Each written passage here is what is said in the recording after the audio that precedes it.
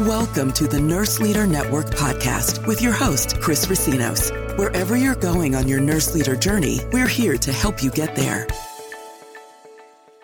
Welcome, everybody, to another episode of the Nurse Leader Network podcast with your host, Chris Racinos. Today, we are going to be interviewing a phenomenal guest. Tori Hamilton from Mothericity is with us today, and she's here to share some really great stuff around telemedicine and the business that she has built. So welcome, Tori. Hi, thanks for having me. So I'd like to kind of start off by, out of all of the things that you could have done in healthcare as a nurse, all of the different avenues that you could have gone into, why did you choose to start your own business, Mothericity? So I'll give you kind of a quick rundown on my background. And so I have been a nurse for about 8 years. I became a nurse in 2011 and I graduated with honors, and I just took the first job that I could initially. And it was a great experience as well. So that was in a nursing home, actually, as an RN. And it was a great experience. And then I got on at the local hospital where I live, and I have been there for 8 years. Since we're a rural hospital, we look after people from, we have obstetrics, med-surg, palliative care. So we look after the whole spectrum. So I really became an expert generalist in that role. But my main focus was on postpartum care, especially after I had my first child in 2012. I really noticed how the services are really lacking as soon as you leave the hospital. So I would see moms from anywhere to 24 to 72 hours while they're in the hospital. But then afterwards, there's no follow-up care or very little. Where I live in Canada, it's very rural and public health has limited resources. So they aren't able to follow up with every mom for breastfeeding support. And we have a public healthcare system, but it's limited to mainly physician follow-up. So anything additional, so like pelvic floor physiotherapy or mental health, any sort of issues like that, many moms have to pay out of pocket, and they're not always available either. So there's huge wait lists, especially in the rural areas, for specialized care like that. So because I do live in a rural area, I recognized that there was a need for virtual care services. So it is available for physicians to contact specialists, but to actually have clients, moms especially, to be able to access services in that respect, I felt like it was really important. So I actually became an IBCLC, which is a lactation consultant, and a La Leche League leader to fill the gap in our local care services. And I started doing telehealth consults, like virtual consults with moms through that as well. And I found it was really helpful. And I know there's a lot of people that are hesitant about virtual care, but if you think of it, I remember another lactation consultant, when I was just getting started, she said to me, if you're good at your job, then you won't have to touch the mom or the baby. You would tell them exactly what to do so that she could do it herself. So that was a big drive for me, because it's mostly the assessment and watching the latching, and then providing information, and then helping them reach their goals and empowering them to be able to do it themselves. Because even if I was doing a home consult, which I do as well, they have to be able to do it themselves. Otherwise, what's the point of going there for an hour and a half, getting the baby latched on, and then they have to do it after that when I leave? I can't stay there. So that was the kind of idea. And I also recognized that there was nothing really available on the market. So then I started planning and organizing, connecting with other specialists, our multidisciplinary team, and it just started to grow, which is amazing.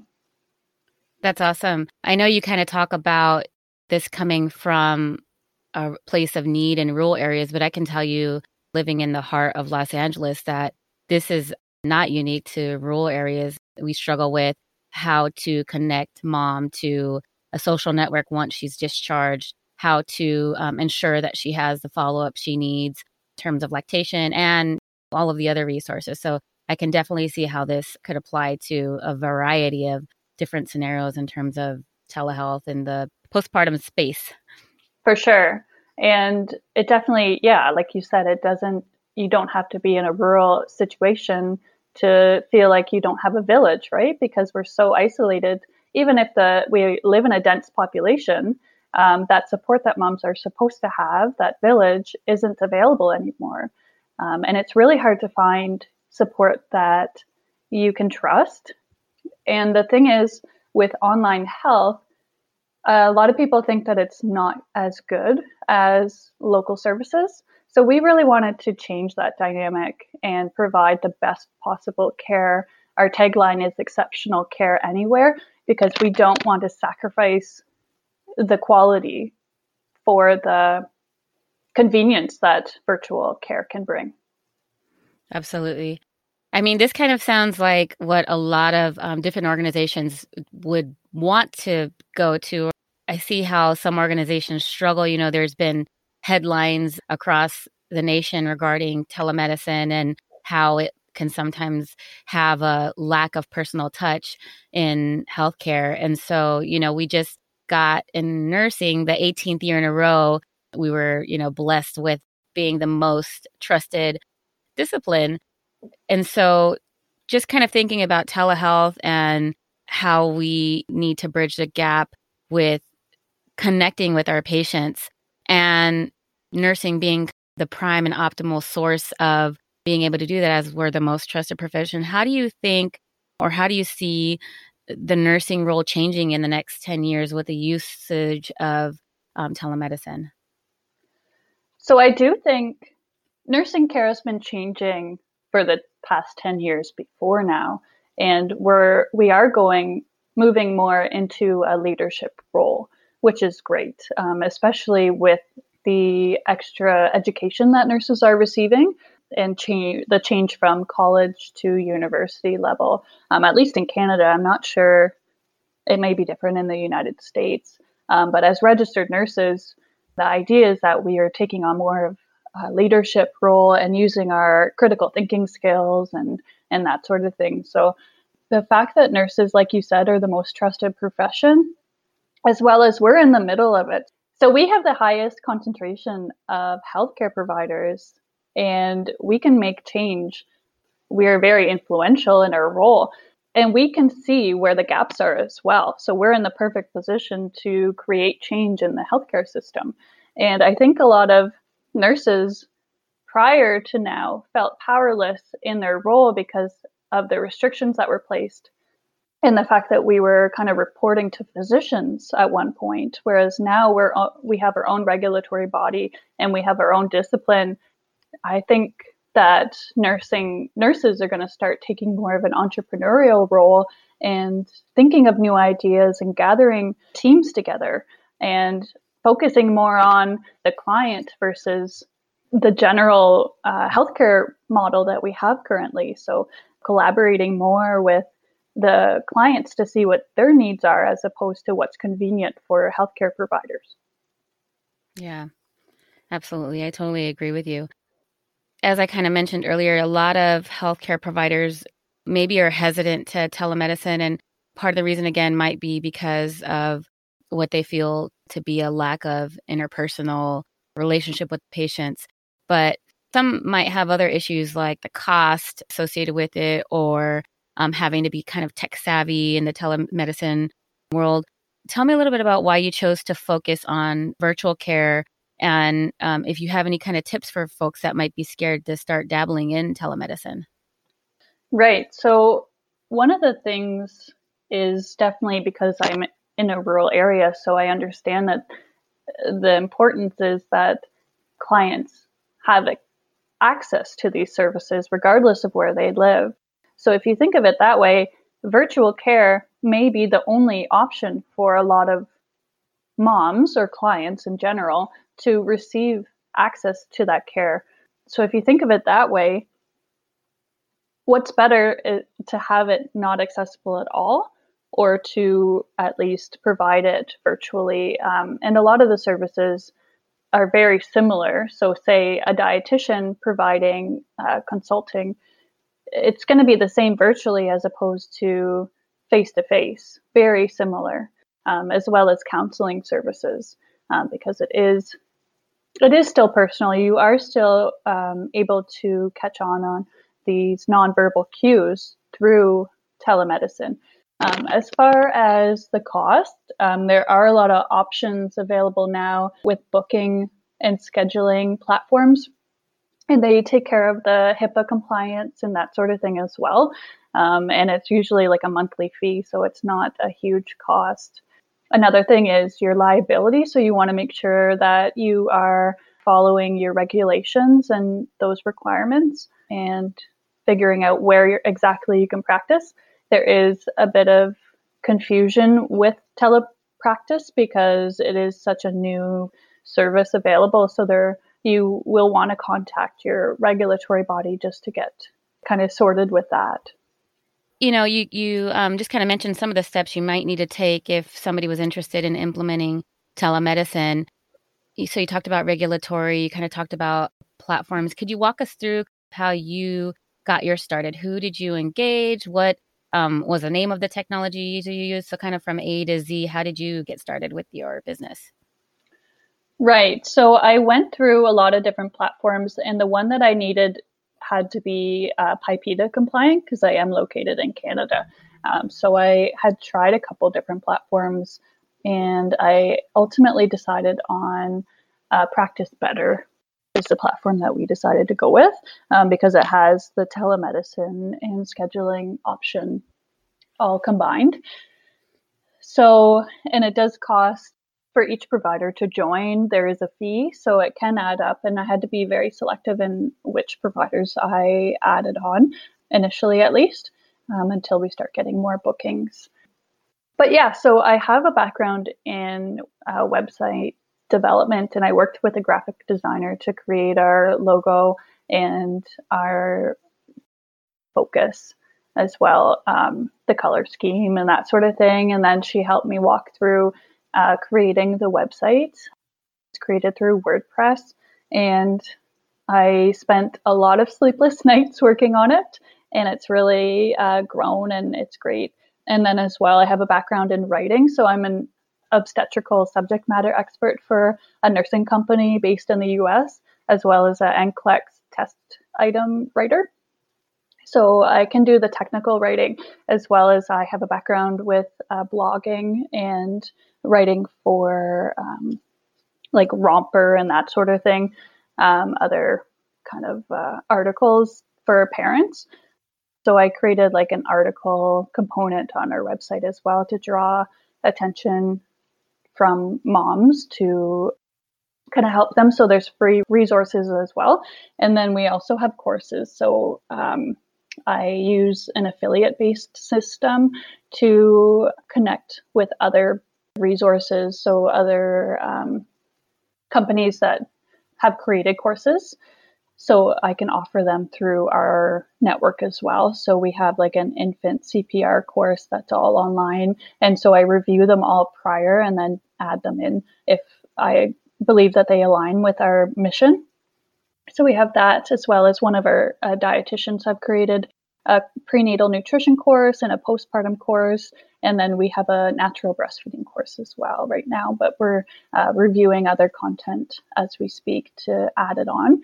And then as far as the consults, so it started off with a dietitian that I worked with locally, and there's been a lot of public health like funding cuts, especially in our area, but Ontario, our province in general. So, and I don't think that is the only place that funding cuts are happening. I think it's kind of Canada-wide, and I'm sure in the US there is always concerns about that as well with your health system.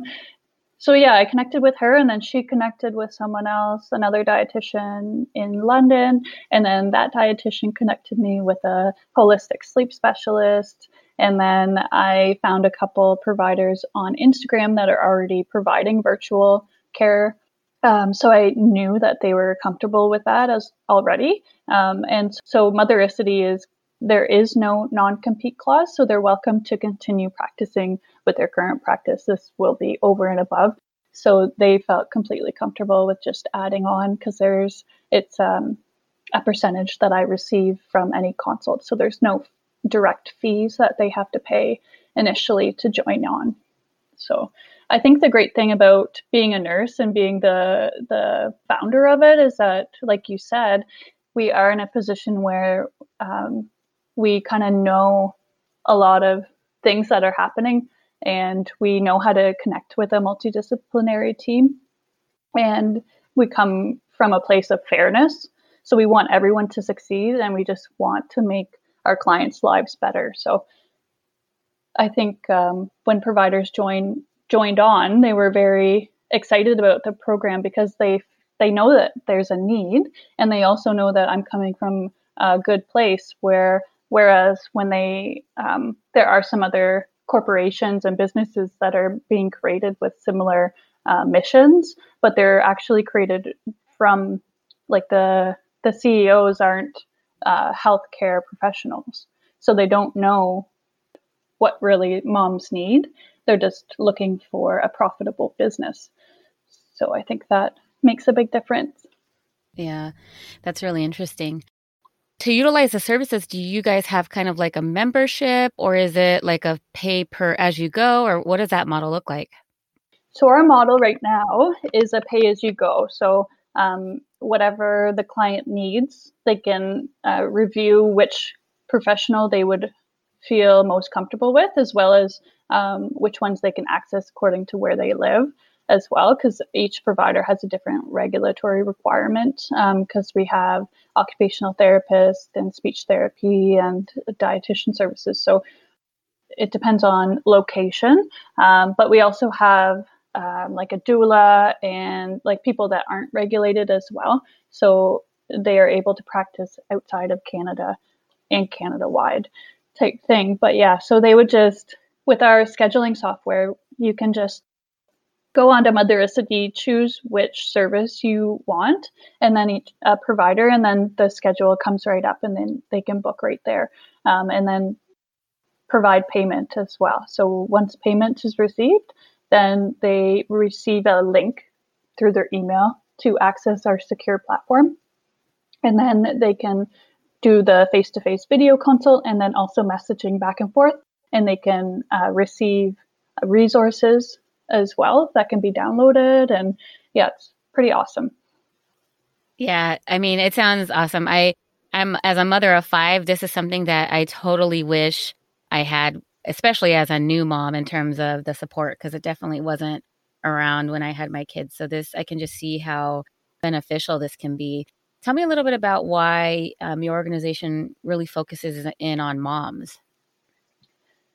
So it's definitely not provided currently, and moms are the primary decision makers for health, which isn't really considered in our general healthcare system.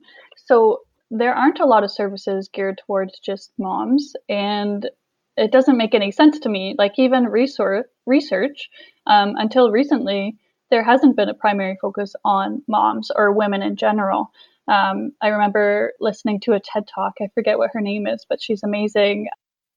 But it was basically about, she's a researcher on breast milk, and there's actually more research on tomatoes than there is on breast milk.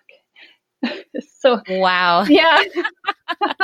So, and then it's just crazy. So I feel like there should be a primary focus on moms, because it's such a huge transition. It changes everything we do once we become a mother, and the fact that we are raising the next generation. And if a mom doesn't have support, she's not going to be able to parent the way she wants to necessarily, because she's at a high risk for burnout. And then once you feel burnt out, then you're feeling stressed, and you don't provide the best care that you could, basically. So we're trying to provide that village that moms can access at any point in time, and then not only get the one-on-one care that they may need, but also have resources at their hands that they can trust, because there's so much information on the internet. I was at a client's house the other day, and she just said like half of the information on the internet should just be wiped out because there's Oh, so wow. much misinformation. And when you're a new mom, you get discharged from the hospital and there's no follow-up care. What are you going to turn to? Obviously the internet, because it's so accessible.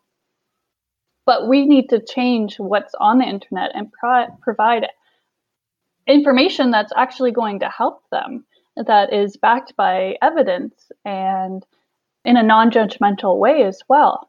Because I think a lot of moms, when they receive care and by providers that maybe aren't educated in the postpartum period or in breastfeeding or in pelvic health or natural remedies or like anything like that, if they're just going to their primary care provider who may be a man and has never been through something like that, they can really feel like they're not being listened to, they're not being heard, and the problems that they're facing is kind of just swept under the rug, and you're expected to just figure it out yourself. So I think women and moms in general deserve to have access to providers and a resource where they can just go on a site and they know that each provider is specialized in providing postpartum care to moms in general. So Yeah, I think it's a super smart move. I mean, what we know, what the research shows us is that women and mothers in particular really are the decision makers when it comes to purchases, whether that be retail purchases or purchasing healthcare. And so I think to really focus in on moms is smart because number one, we can provide them with the support they need.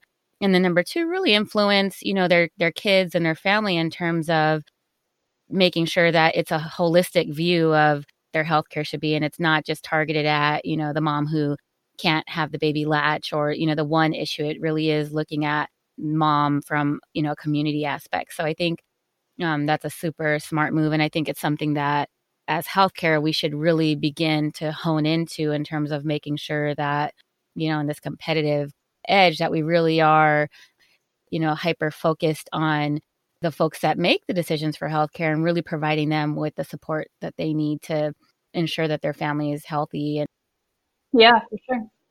Speaking about kind of moms and telemedicine, what other areas can you think of that would really maybe benefit from telemedicine that there might be some gaps in now? So we really are looking at telemedicine in like cardiac care and, telemedicine in the mental health space because we know that there's been access issues, nationally and I'm sure internationally with those type of resources. And so, I mean, is there any other kinds of areas where we might want to focus and dabble in and really push forward telemedicine that we aren't currently doing? Yeah, I think telemedicine could be added to pretty much every hospital and it would be successful. And another thing is, like, say you have a client in the middle of the night and their blood pressure tanks and you've done an assessment and you need to call a physician.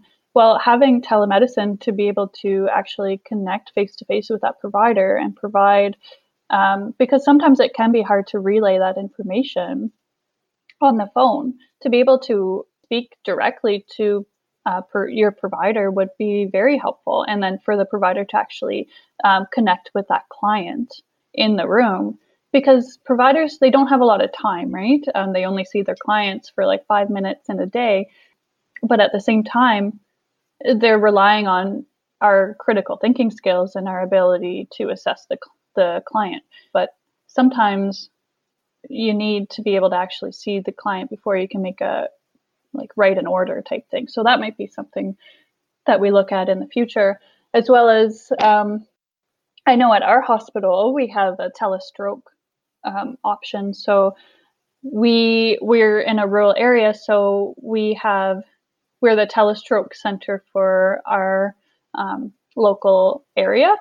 But then, so our providers can assess the client according to the scale, and then connect with one of the specialists so that they can receive guidance that they need. So telestroke, cardiac, like you said, mental health, or just basically on the floor for med-surg even, and obstetrics as well. So we know that there's a huge lack of obstetricians, both in Canada and the United States, because there is such a huge risk of liability right now. So a lot of obstetricians are choosing not to, or physicians are not choosing obstetrics because of the high risk of liability. So family physicians are taking on that role more and more, and midwives, of course. So telemedicine would be huge in that area, to be able to connect with providers, even just to be able to relay information and ask, like, get some guidance. Like, say if a mom her membranes have ruptured and it's been close to 12 hours, what should we do? Or if the baby's not turned properly, or like anything like that, or any risk of requiring induction, just to have a second opinion would be great. Yeah, you're absolutely right. And, as we talk about this, something, just kind of came to my mind.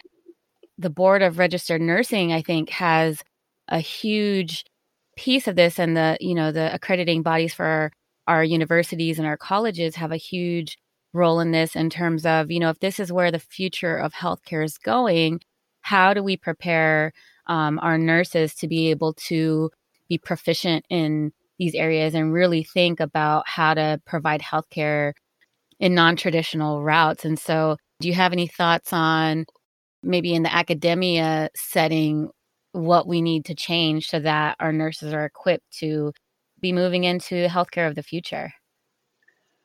I think regulatory bodies need to recognize that it is a huge addition to our current practice, and it's not something to be feared, because I think there's a lot of fear of the unknown, and once you become more accustomed to it, it doesn't seem as scary. And I think we should be considering what our primary goals are.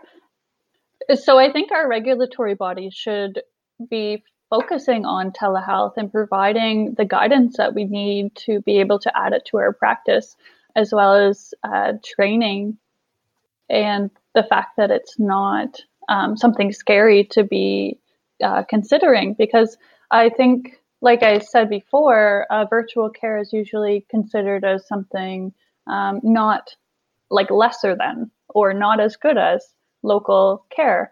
And I don't think that's always the case necessarily. It's just how it's provided. So the big thing when I transitioned into private practice as an IBCLC, the huge thing that I noticed was that I had the ability to become more educated in my practice. And I felt like more of a drive to do so, because I had a requirement to meet the needs of the clients, as opposed to working in the hospital setting where there's policies and procedures that I have to follow.